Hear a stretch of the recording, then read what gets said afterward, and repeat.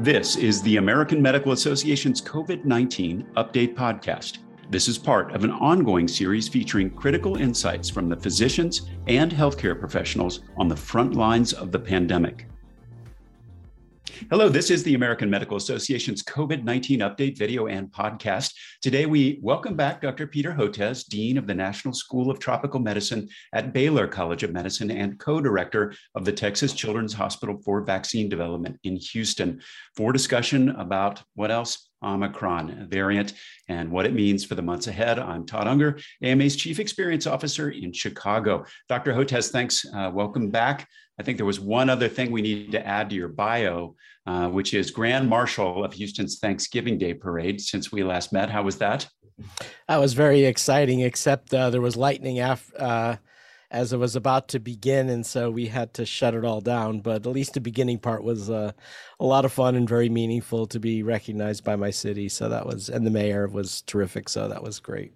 Well, maybe that lightning was portended of something coming, which we're now in the middle of. And I know that you're. I think the anti-vaxxers figured out how to generate that lightning. No doubt about it. I'm sure. Well, I know I'm certain of it. You're bouncing, from interview to interview. This is a topic being discussed around the world on Omicron. I actually read already this morning an interview you'd done in the Houston Chronicle, and I was really struck by something I've learned from you and that you hit on in this article, which is about the predictability of a new variant. Why don't you just start there? Well, for instance, a lot is being made of the fact that now the Omicron variant is in multiple European countries, in Hong Kong and Australia and Canada, and it's likely in the United States. And to which I say, well, that's been true of just about every variant we've had, right? By the time we identify it, it's already gone global. And that happened since the beginning with the original variant that came out of central China. By the time we realized it was in the United States and enacted travel bans from China, the virus had entered into New York City from Southern Europe to ignite the terrible epidemic in New York. And so this is the way this virus operates. So I think the first point to make is the fact that it's in multiple countries at this point, to me, is not necessarily meaningful. It could be, but it's pretty much every variant we've ever had has done this. So I think it's worth keeping a few things in perspective. I think, and the other piece to this is the fact that, we're hearing different things about severity of illness, some claiming it's mild illness, some claiming it's, you're seeing patients in the hospital with it, to which I say, pretty much all of the variants have more or less presented with a similar clinical spectrum of illness. We haven't seen big game-changing differences in severity of illness between variants. It's not to say this couldn't be the first, but so when I hear anecdotes about that, I don't hold too much stock in them. I think the two things that we have to look at a little more closely is its transmissibility. Is this something that can outcompete the Delta variant? The question one, and question two, is this going to have immune escape properties just because of all the mutations in the spike protein and the receptor binding domain from existing vaccines? So, for the first part, let me stop there and see if you think that's a good way to go. Yeah, I think that's actually, that's what's on people's minds right now. I think what I read this morning was, what you've told me before, which is we have large portions of unvaccinated people around the globe. We're going to see new variants like this. And the question on everybody's mind is, there's so much we don't know at this point that is anecdotal. So why don't you go into those two topics that you talk, what do we know? Well, in terms of transmissibility, what I say is the idea that you can have a variant that's so transmissible that it'll outcompete the Delta variant. That's a pretty high bar. I mean, the Delta variant is by far the most transmissible we've seen. It's not to say it's not possible, but when I do look at the sequences of the areas that many of us hypothesized was responsible for the transmissibility of both the Alpha and Delta variant, meaning a couple of mutations outside the receptor binding domain in the spike protein at the 681 position, which is the site of the furin cleavage site, and also in the nucleocapsid area encoding the nucleocapsid. To me, it looks more like the alpha mutations. So on that basis alone, I would not expect it to outcompete outcompete Delta. So I think we're still going to have Delta in this country in the foreseeable future. But what could happen is the immune escape properties because of the spike protein. So if you're incompletely immunized, such as if you've been infected and recovered, you might be particularly susceptible to Omicron. So one possible scenario, and again, it's awfully soon to speculate, but one possible scenario is that you could have the Delta variant in the United States, for instance, continuing to accelerate among the unvaccinated population. But in parallel, you might have Omicron among those who've been infected and recovered, but who've chose not to get vaccinated on top of that because they'll have incomplete immunity. So they'll be susceptible to reinfection with COVID-19, but the Omicron variant. So two syndemic coexisting variants, but disproportionately affecting different populations. Delta among the unvaccinated, Omicron among the partially immune because of infection and recovery, or because they got a single dose of vaccine. That's a hypothetical scenario. We'll see how it unfolds, but I think that's a possibility. I think the other question that's on everyone's mind, of course, is, hey, doc, I got 3 doses. I've got a 30-fold increase, 30 to 40-fold increase in my virus neutralizing antibodies. After getting my 3rd dose, I have enough virus neutralizing antibodies to defeat the Taliban. What happens now when I get Omicron? And the answer is we don't know. I hoping that there'll be enough virus neutralizing antibodies to cross neutralize the Omicron variant in people who've got triply immunized. And all of us are looking at that now, right? So on our lab for our vaccine, we're looking at the virus neutralizing antibodies to our vaccine, seeing if it crosses over, as Tony Fauci says, spills over.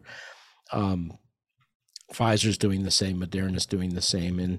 And the way you do those experiments is you take blood from either experimental animals who've been injected with a particular vaccine or people who've gotten immunized with a particular vaccine. You look at the virus neutralizing antibodies against the original variant to confirm it's still there. And assuming it is, then you compare it with other variants and see if it starts to go down. That's how we saw predicted diminished efficacy against the initial South African variant back in last year, which we called the B1351, the beta that we think came out of South Africa, or the Lambda variant that was found in South America. There was some diminution or decrease in the amount of virus neutralizing antibodies when you looked at pseudoviruses encoding that spike protein. We'll see if that happens with this Omicron variant. Almost certainly will be a decrease. The question is how much. Will it look more like beta or Lambda or something worse than that?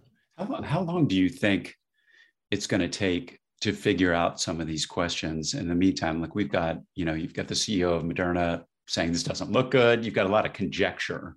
When do you think the facts roll in? Well, there's going to be 2 types of studies. Those laboratory investigations that I've just talked about to look at virus neutralizing antibodies in the laboratory, and we'll look at some vaccine effectiveness studies as well in places where Omicron is already around. So Israel has always been ahead of the game in terms of doing vaccine effectiveness studies. The Israeli Ministry of Health came out, I think, last night with an optimistic statement that they thought it could be 90% protective.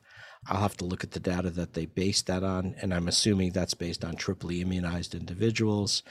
I'm hearing less good numbers coming out of South Africa, but is that because they only got 2 doses and waning immunity, or is it because they got a different vaccine? So there's going to be a lot of back and forth going on, and the key is to be able to assess the claims and the statements.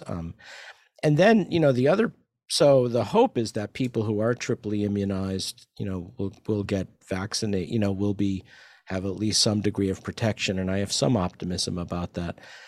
But then I say, look, whether or not you're worried about the impending Delta wave that's supposed to start this winter or the Omicron variant, your strategy really isn't too much different. I mean, if you haven't gotten your booster shot yet, your 3rd immunization, whether or not you're worried about Delta or the Omicron, it's the same. Get your booster, right? Because that'll give you that 30 to 40-fold bump in virus neutralizing antibodies and prolong your immune response. So you got to do that anyway. Second, if you've been infected and recovered, we already have data for Delta showing you're less susceptible to reinfection if you get vaccinated on top of that. And almost certainly that's going to be more true of the Omicron variant. And vaccinate your kids. So no matter what you're concerned about, your course of action to me looks roughly about the same, which is get vaccinated, and get vaccinated. There we go. Yeah. And then, will we need an Omicron specific booster coming out of Moderna? Maybe, but we have to be careful about that too, because it's not necessarily certain that that's going to work. Because if you've been primed with antigens from the original variant, it's not clear by giving a booster with some new sequence that you necessarily just develop antibodies to that new sequence.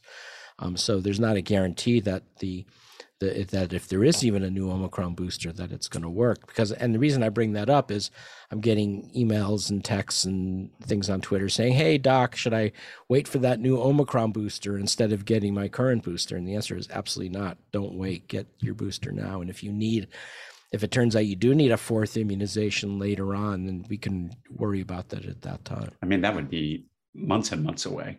Could be. What we're seeing now, you mentioned the issue about surges. It's kind of a strange situation. We've got, 25 states where we're seeing, the numbers headed in the wrong direction. Some of the states where we were seeing surges before, like Texas, where you are, Florida, seem to be declining a bit. Is this just going to kind of keep rolling through the unvaccinated population in these kind of intermittent 2 to 3 month type surges until I think so. Left, so to speak? It's so, everyone's wringing their hands about Omicron. I say Omicron right now is not my number one worry. My number one worry is this next big Delta wave that's about to engulf our country, and whether it does it in more drips and drabs than in the dramatic fashion from last year, I can't say. But I'm more right now, if you ask me what my number one worry is for the country, I'd say overwhelmingly it's Delta among the unvaccinated and undervaccinated by far. And, if Omicron comes up and creates a twin epidemic or syndemic, it could play out as I've outlined before. But right now, worry about what's in hand, which is Delta. So we'll of course wait and see what information rolls in. But what you're saying is the playbook remains the same, which is to get vaccinated right now. Is there anything that we in the meantime, we've got travel bans in discussion, all this kind of stuff. Is that going to be effective given our experience from the original? Yeah, since from our original experience when we, were all eyes were towards across the Pacific to China, and the virus then just said, hello, here I am coming from Southern Europe.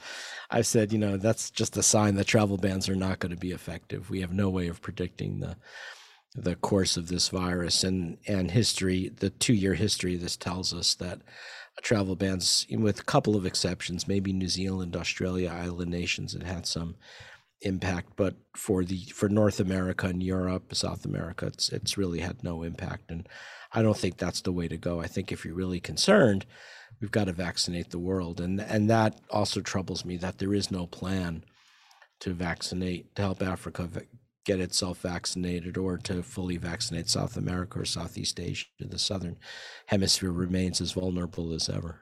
I mean, the numbers are pretty stunning there. I read that in Africa, we're talking about an 8% vaccination rate. Do I have that right? Yeah, it basically rounds off to zero, right? I mean, the African continent, except for Morocco, which has done okay, but it's pretty much unvaccinated, and that's really tragic. And as I say, Latin America, it's a little better, but a lot of that is with the Chinese whole inactivated virus vaccines that have uncertain efficacy against some of these emerging variants. So even though the numbers look better in South America, in fact, I think it's still highly vulnerable. Southeast Asia is highly variable, very low. In the Middle East, parts of the Middle East are low. So we still have a long ways to go. I watched the press conference yesterday. The thing that was discussed, we have, shipped 250 million doses abroad, more than all the other countries combined. But we're talking about billions of people in need. Yeah, if I forget if I was on CNN or MSNBC right after that, but I threw some shade at that, and I was angry actually because it just shows the lack of situational awareness the White House has about what's needed to vaccinate the Southern Hemisphere. We've got and we've talked about this before, Todd, we've got 1 billion people in sub-Saharan Africa, almost 1 billion in South America, and lower income countries of Southeast Asia. It's 3 billion people. That's 9 billion doses of vaccine. And the president is saying, we have 275 million doses, 110 countries. I mean, it's a drop in the bucket. And the fact that he would boast about that says to me that the White House has no plan, that the U.S. government has no plan to vaccinate the world. And then I got even more upset when he said, and we need the other countries to step up. And there wasn't that kind of, I don't know what the word is, situational awareness or what, that says, wait a minute, President Biden, this is your job to lead, right? I mean, who's going to lead? I mean, are you going to ask Putin to do it, or Xi, or some nameless bureaucrat at the European Commission? I mean, no, it's got to be the president of the United States, and the U.S. government has to lead. And you might say, well, that's not fair to always make it the United States, but that's life in the big city. This is the way it's always been. If you want to do big things, you need the U.S. leadership, and that's where by the way, what I've said to you is, I'm not talking out of school. I've said this to multiple members of the White House, either on phone or by Zoom, and so it's not like they're hearing this from me for the first time. Well, just in closing, what advice can you offer physicians out there who are going to get a lot of panicky calls from their patients regarding Omicron? Well, the hope is they're getting panicky calls from their patients. I'm more concerned about the calls they're not getting from their patients who are refusing to get vaccinated. That's the bigger problem. And how do you reach those individuals? I would say for the panicky ones, get everybody fully vaccinated to the max. And I think there's a high likelihood that you will get partial protection at least, and maybe better than that if it holds up what they're saying out of Israel, which I don't know. And be mindful and be aware. And if you have travel plans for the holidays, be mindful of that as well. And don't do reckless things, and don't go to parts of the world necessarily where things are really accelerating more than in the United States. Well, thank you so much, Dr. Hotez. Please keep us updated as you learn more. That's it for today's COVID-19 update. For resources on COVID-19, visit ama-assn.org/COVID-19. Thanks for joining us. Please take care. Subscribe to other great AMA podcasts available wherever you listen to yours, or visit ama-assn.org/podcasts. Thank you for listening.